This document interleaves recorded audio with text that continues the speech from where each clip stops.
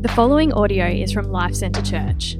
For more information, please visit lifecentrechurch.com.au. I get to start this series. I get to launch us into this book of Philippians, and I'm not too upset because I love Philippians. I think it's an awesome book. It's full of so much joy, so much encouragement. Paul writes a lot of personal details. He talks about his longings. He talks about his emotions, his passions in this book. He also writes practical advice for people and help in situations and that I think are super relevant for us today. And so I'm excited to jump into Philippians. It's one of those books that has a lot of those coffee mug or tattoo verses, right? I'm sure a lot of us here today would probably have some. Maybe you've got Philippians 1:6, for I'm confident of this, that he who began a good work in me will bring it to completion on the day of Jesus Christ. Like maybe someone in here. Or maybe it's Philippians 1:21, for to live is Christ, but to die is gain, right? I reckon there's at least 3 of you in here with that tattooed on you. Or maybe it's the favorite verse, the verse when you're facing that Goliath in your life.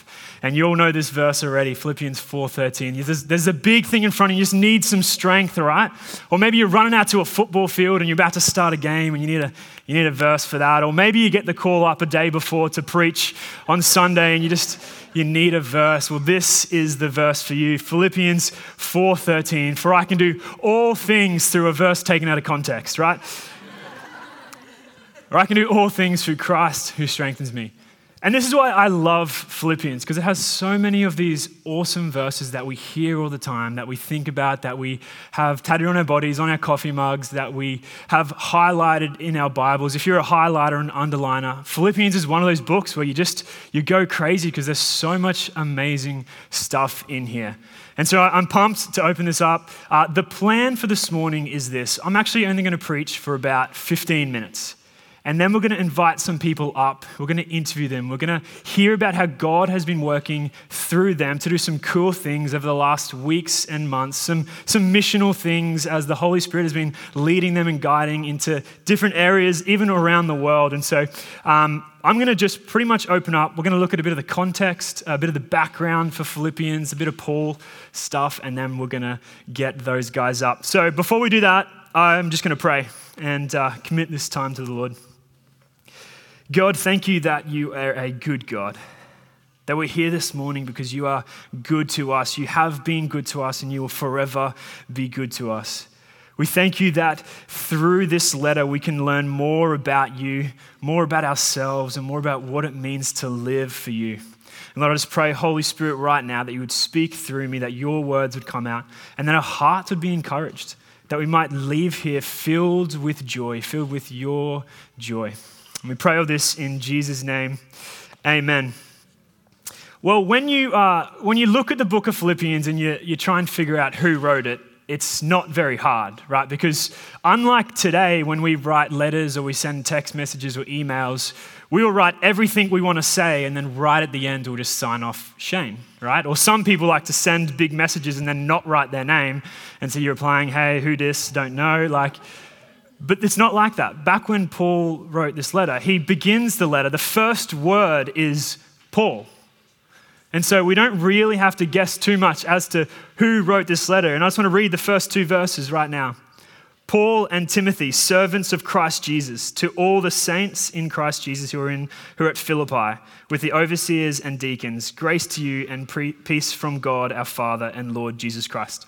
So right from the beginning, Paul's saying, hey, Paul, I'm the one writing this letter. And it says Paul and Timothy, but we don't think Timothy actually helped pen this letter. If you read through the rest of Philippians, and we're going to cover it over several weeks, you'll see every time it says I or me, Paul is talking about himself. And then every time it says we, it's not even talking about him and Timothy.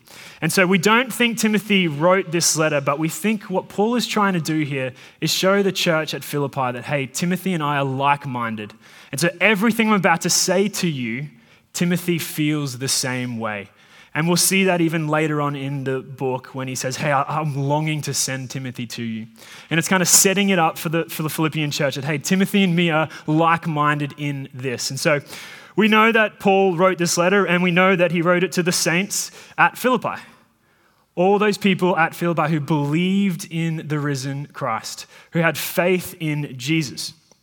And so most of us would know who Paul is, right? Most of us, if we've been Christians for long enough, we know who Paul is. Or maybe some of us here don't really know who Paul is. And so I want to give us a quick jogger of who this guy named Paul was. Now, Paul, he was also known as Saul. He grew up as a Jew. He was born a Jew, but he was also a Roman citizen. He grew up with prestige and popularity. He had influence and wealth and power. He was like a modern day influencer. People wanted to be him and people wanted to be around him. And we meet Paul in Acts 7. And there's this situation where one of Jesus' disciples, Stephen, is being stoned to death. He's being executed. And Paul is standing there. But it goes on to say that those who were actually stoning Stephen were casting their garments at Paul's feet. This kind of picture that Paul was the one in charge. He was the one ordering the execution. So he was this guy killing Christians. He made his life job was to murder these people calling themselves Christians. And so he was actually really good at it too. He would go around dragging children and women out of their homes, throwing them in prison, killing people. And this was Paul. He was an incredibly intelligent man. He studied under one of the most famous rabbi theologian teachers of his time. And so he was powerful, he was wealthy, he was well studied, and he set his aim on killing Christians. But then what happened? Something happened. He met Jesus. We read about in Acts as he's going down the road to Damascus to murder some more Christians, and he is encountered by the risen Christ. Jesus appears to him and transforms his life, completely and utterly changes this man. He goes from being a murderer to now a missionary, from being someone who persecutes Christians to preaching the gospel of Christ to those who are far from home. And this is what Paul became. Once a man that sought to kill and put to death those who followed Jesus, to a man who dedicated his life to helping people know and follow the man named Jesus.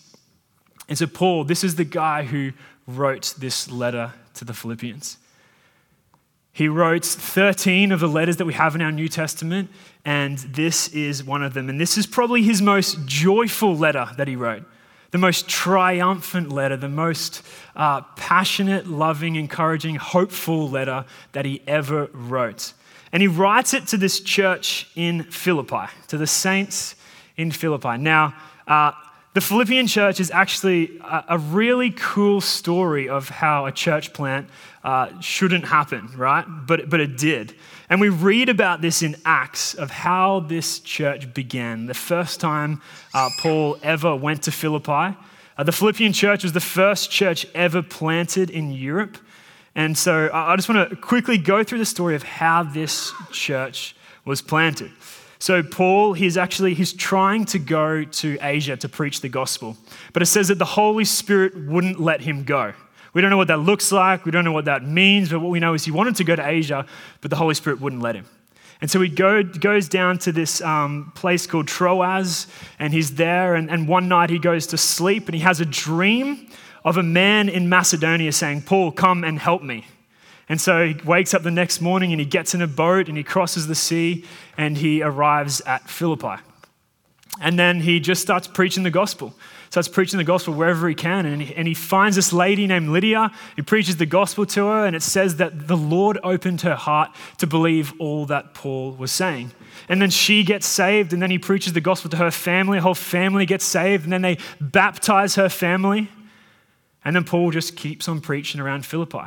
And then he encounters this young girl who's demon-possessed. And she's actually like a fortune teller. People are making money off her telling fortunes. And Paul and his mate named Silas, they're just trying to go around and preach the gospel. But this little girl, this demon-possessed girl, just continues to follow them, screaming, "These guys are servants of the Most High, and they've come to proclaim the way of salvation."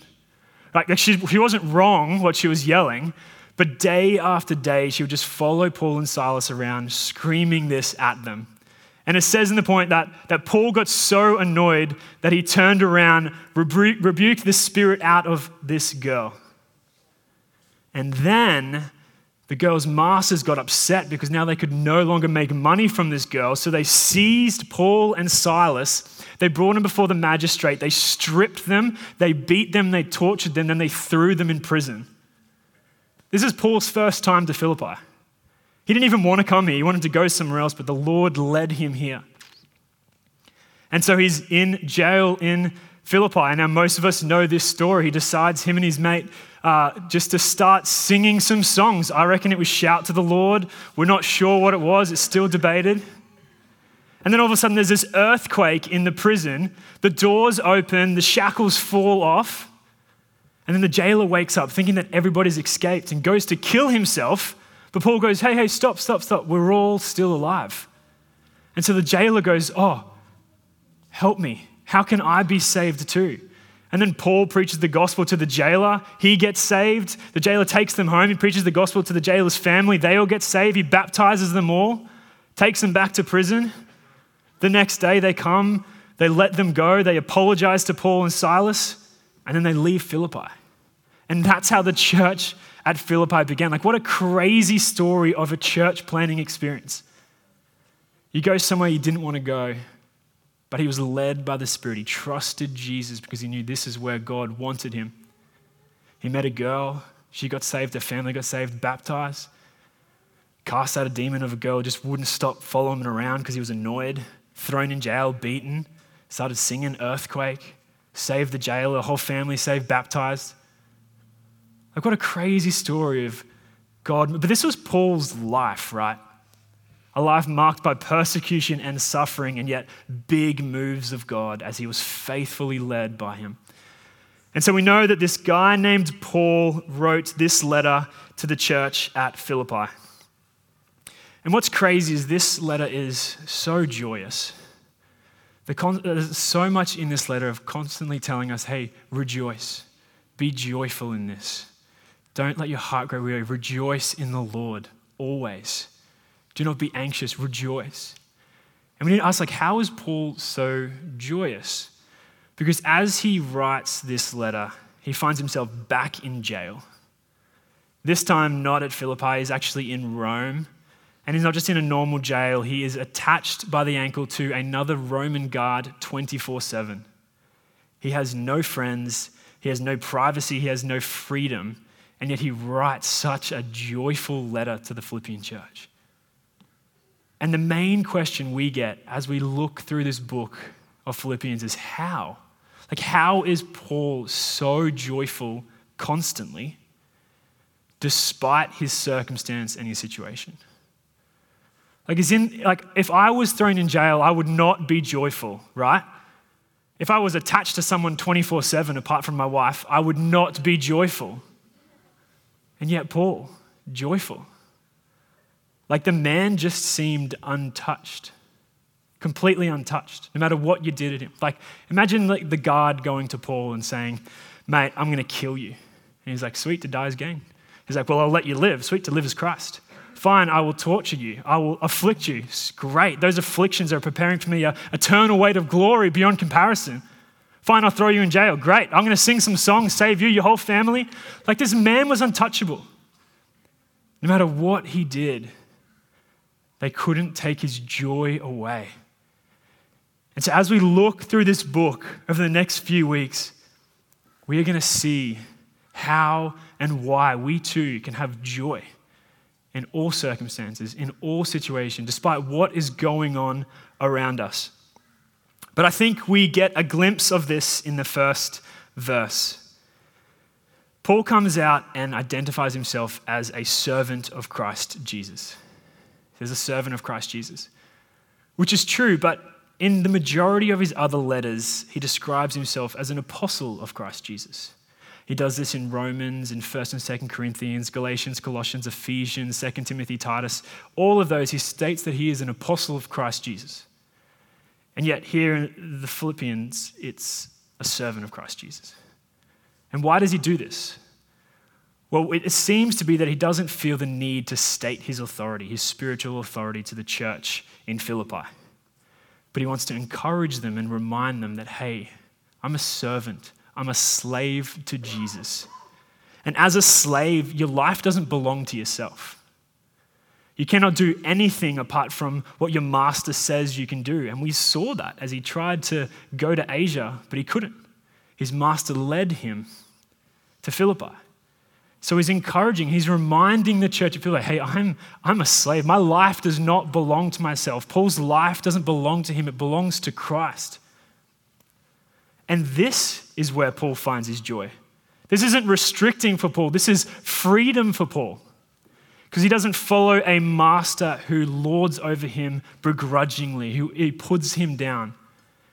But he follows a master who lifts him up. A master who died for him. He laid his life down for him.